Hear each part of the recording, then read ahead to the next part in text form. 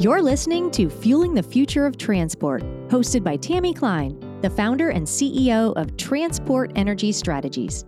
We'll talk all about the fuels and energy it takes to keep the world moving forward.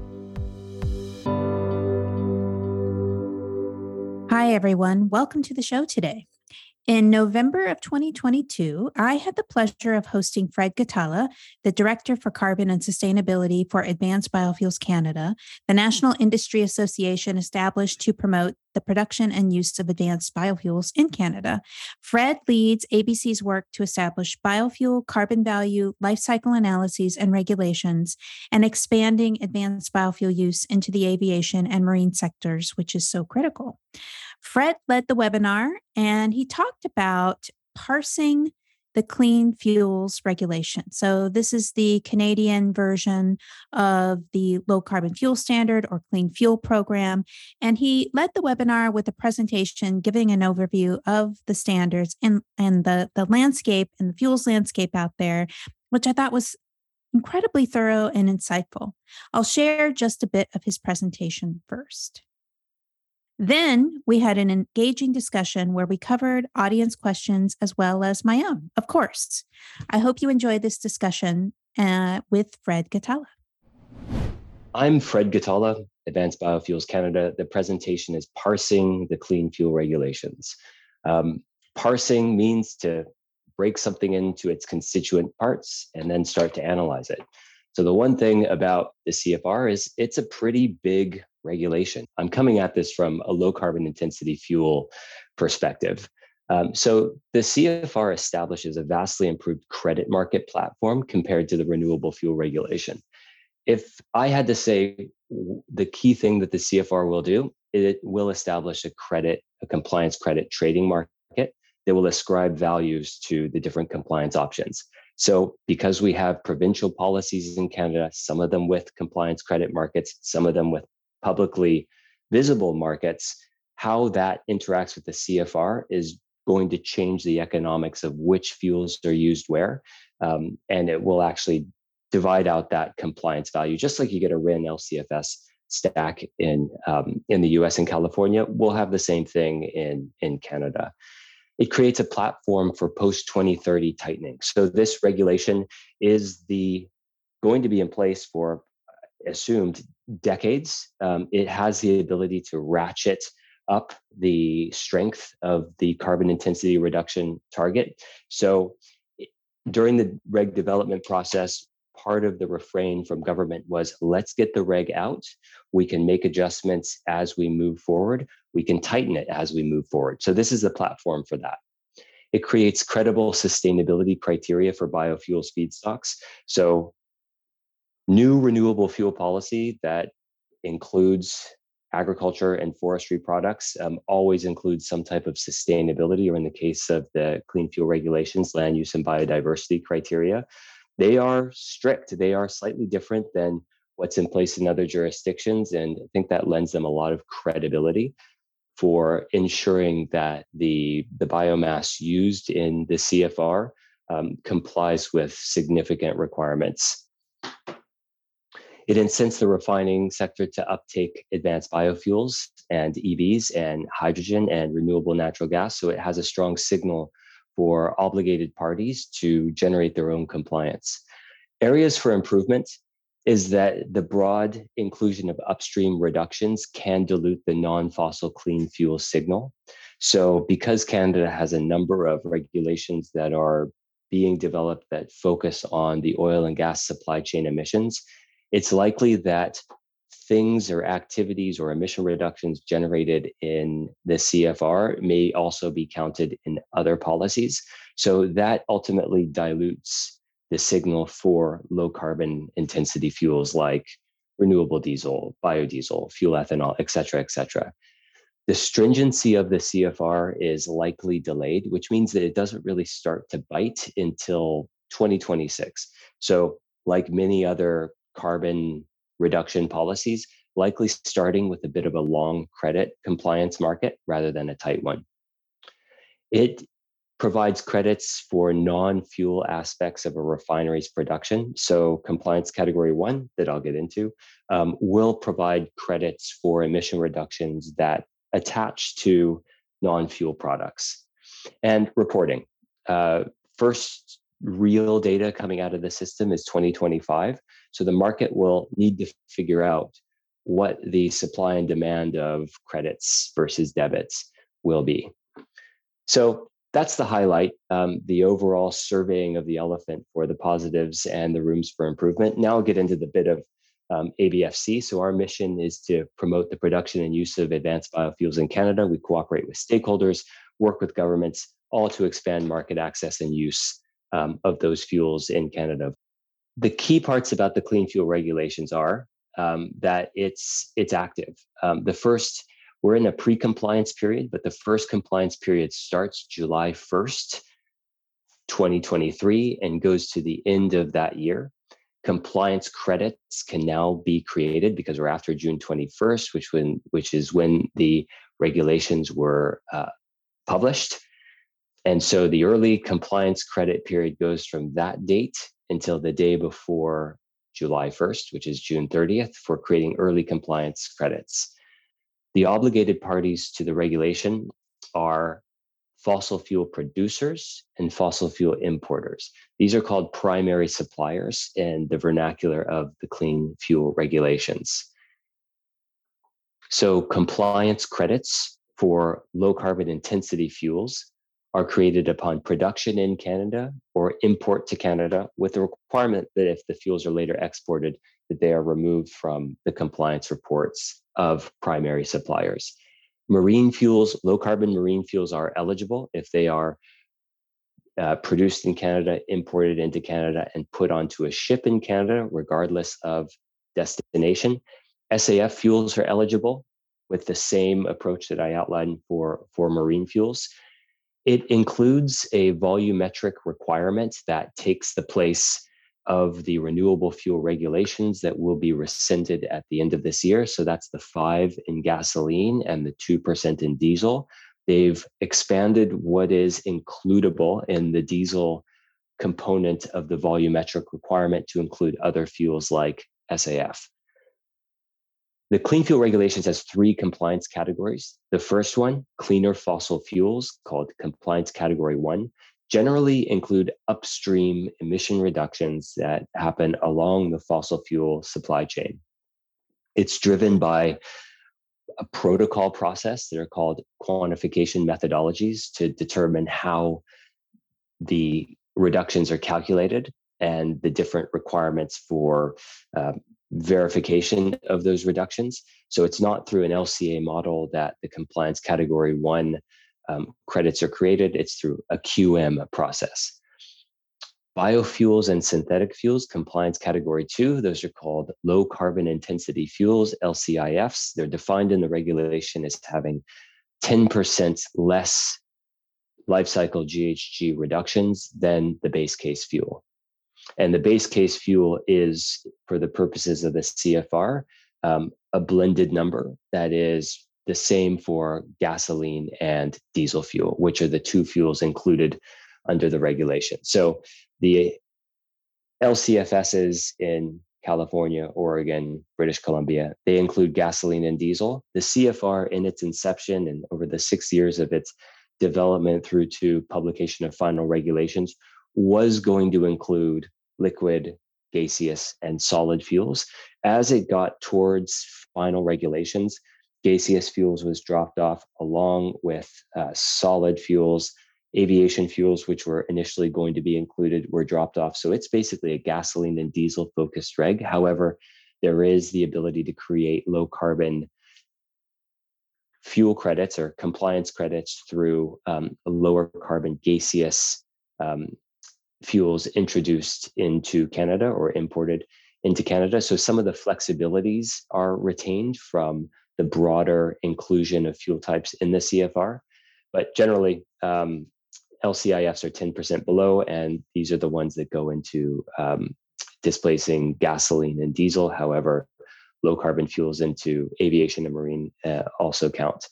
Compliance category 3 fuel switching, electric vehicles, and gaseous transport. So this is where EVs and hydrogen fuel cell vehicles have a clear path to creating compliance credits.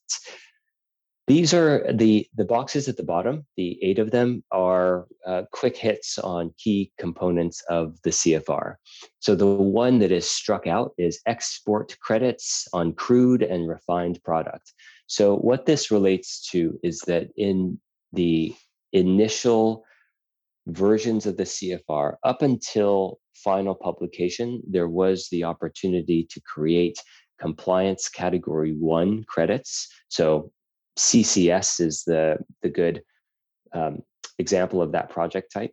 You were allowed to create compliance category 1 credits that related to energy, so crude, refined products that related later exported from Canada. This was removed from eligibility between draft regulations in Canada Gazette 1 and the final regulations in June of this year. Import credits, so crude, refined biofuels, that is when those are imported into Canada, they can create emission reduction. So if there is CCS, for example, that occurs outside of Canada and that energy is imported into Canada, that those credits can be counted in the compliance approach of an obligated party. There's a compliance fund that you can use up to 10% of your obligation. Gaseous fuels, so if you put in lower carbon gaseous fuels, you can use that up to 10%. That's one of those remaining flexibilities that has gone through the CFR's development process. The rules for the quantification methodologies exist outside of the regulation, which means that changes to the QM can happen much faster than changes to the regulation. The one with the asterisk by it is double counted biofuel volumes in 2022. This relates to the transition between the renewable fuel regulation and the CFR. So from the date of the publication of the regulations in June through to the end of 2022, there's a period of double counting where volumes placed into the market that create RF, renewable fuel regulation compliance, they turn into CFR credits when they're in the account of an obligated party, and they do that at a specified carbon intensity value that's listed in the regulation. But those volumes also become CFR credits later using the actual carbon intensity of the fuel pathway that created those low carbon fuels. So you get a template CI plus your actual CI, and those credits stack. So we understand there's very good awareness of that, and we're seeing some increase in volume seeking to land in the Canadian market before the end of this renewable fuel requirement compliance year to take advantage of that. And this also helps the CFR start with a bit of a long credit market, which certainly is useful from the viewpoint of obligated parties, but for a CFR credit price being a strong driver of value for low carbon intensity fuels, of course, a tighter credit market would be preferable, and the right answer is probably somewhere between those.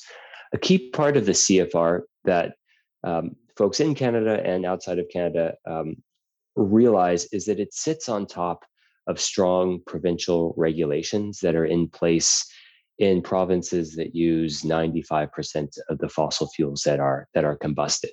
So that's just a quick description of a very big and complex elephant. I hope that I've given you a bit of understanding of the different various parts and honed in on some of the key pieces that relate to timelines on CIs, reporting, and verification. Thanks so much, Fred. Thank you so much for that presentation. We do have time for some questions. We do have a few that have been submitted to me, and I think the question, and they're kind of like a bunch of similar questions, and they all seem to relate to the impact on both the program and low carbon fuel development of the US's recently enacted IRA, which is causing quite a stir beyond just electric vehicles, I might add.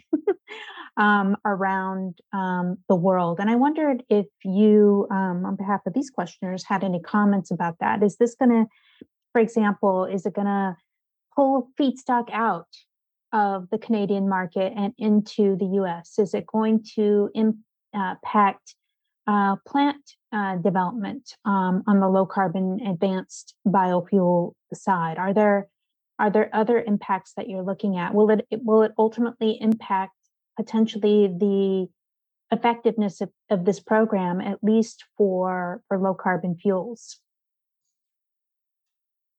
That's what is that? The $64 million question. Oh, much bigger, much bigger than that. Yeah. So IRA is going with elephants as a motif in my presentation. So that's definitely the elephant in the room. I'll say from the Canadian side, the government is extremely aware of the impacts of the IRA, especially 45Z on clean fuel production economics. So the shift of that from a blender's tax credit to an exportable producer's tax credit is very well known. There's some uncertainty on the emission rates and the related credit values that would be in place for different types of clean fuels in the US, up to the dollar based on what your ER is. So government is quite aware on the Canadian side and planning to respond to it in some fashion. We heard that in the fall economic statement, the mini budget that's released each fall. And it all points to something in budget 2023 that responds to the Inflation Reduction Act. Canada has a different set of tools to let it respond to it. I mean, there's carbon pricing, there's the concept of contracts for differences, there's production credits, there's different funding programs that are in place that assist on the capital side. So it's really about pulling things together so that there is cross-border competitiveness for projects that seek to establish in Canada. So that's a long way of saying that there is an expected response. Will it impact where projects locate and project economics? Absolutely. If there's access to an exportable tax credit in the US that can come to Canada unopposed, then that of course will change economics.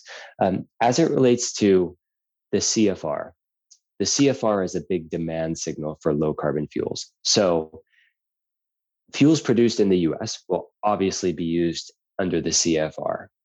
I mean, that's currently the case now. Canada is just now standing up renewable diesel projects, but we use a lot of renewable diesel. It's all coming from the US and abroad. So even if fuels are produced in the US, even if they're produced in the US from Canadian feedstock, they still have to have all of the pieces in place to enable CFR compliance. So registered CIs, compliant feedstock that meets the LUB criteria going into their plants in the US and then being exported to Canada. So CFR creates a firm demand signal. It is really up to finance and related ministries to create those competitive conditions. A key theme that's running through this is it's not just Canada needs to respond to the IRA because we need equivalent business conditions. I mean, I think the real rallying cry is energy security, clean energy security. And that's very amplified with geopolitics at this moment. It, of course, is an opportunity for Canada to keep the projects that have announced, and there's many more that have not yet announced and have actually announced and have steel in the ground, keep them on track towards building so that these fuels are produced and consumed in Canada, because we are not we're not a net refined fossil fuel exporter. We're a net refined importer. We're a net clean fuel importer. So getting production assets in Canada is certainly understood to be an aim of the current government. So to be determined, very important. Would certainly like to know how Treasury is going to do the emission rates and related credit values, especially for the SAF that happens in how many days, Tammy? Maybe 45 days until we're supposed to know what emission rates are. So exactly, yes. Yeah. So or TBD. Yeah. for LCA modelers, I mean, having LCAs and CIs and ERs in the middle of tax code is certainly exciting. Yeah. Add some complexity with it too. Well, it's the US after all. Yeah. So there is a question in the chat, and then I have another question if we have time in these last few minutes. The question is, where will the CFR credits be traded, and what level of price discovery will be possible? You care to venture, I guess. Very, very good question. Because the regulations are not definitive on this. ECCC staff are not to date definitive on this. There's been reference that in terms of reporting for understanding what the credit values would be, there would be something similar to what British Columbia publishes. They publish quarterly the number of transactions, the mean value of those transactions per credit, the volume, et cetera. So there would be some type of reporting, I think, like that. This is my estimate. We don't understand ECCC to be developing a trading platform that they would manage and oversee. So they would be business to business, or there would be an opportunity for there to be some type of third party assistance with facilitating those trades. But price discovery and where the debit creation sits relative to credit creation is what's going to drive value in this market, and understanding and business planning. And that's one aspect that is not yet as clear as market participants would like it to be. But we've reiterated that one of the key points that the CFR does is create compliance values. Very important that those values are understood. And there are some handles that ECCC must follow, or I'll go into quick detail here. Mm-hmm. EV charging network operators are required to reinvest the value from compliance credits back into more EV enabling infrastructure. So there will be some type of fair market value of credits published by the Environment and Climate Change Canada that is used to determine how many funds need to be reinvested. So there is going to be the information. We're just not clear exactly how, where, when it's going to be published. There are forecasts out there. I think some of our math uses $100 per ton now, because that's simply what the Tidewater refinery has had out in press releases around forward credit sales. But that's one of the few publicly mentioned values of what future CFR credits will be. And certainly that's just an estimate. So last question, quick question. You talked about SAF all throughout the presentation.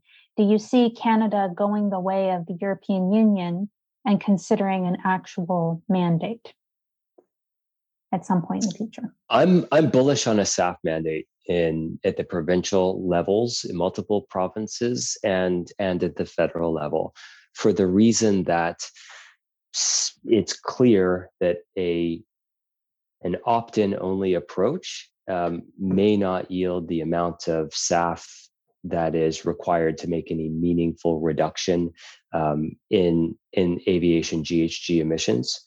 So volumetric requirements certainly would be a necessary policy tool rather than just opt-in, or even a CI reduction on aviation. You could get cheaper reductions in the on-road transportation fuel than you can with SAF.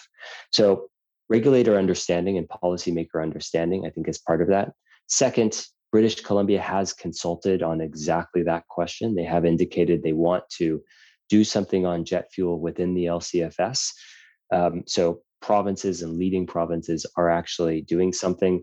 And third, I would think that the aviation community, with the targets for the SAF Grand Challenge of the 3 billion gallons per year in 2030, this is the way the commercial aviation sector has indicated they want to go.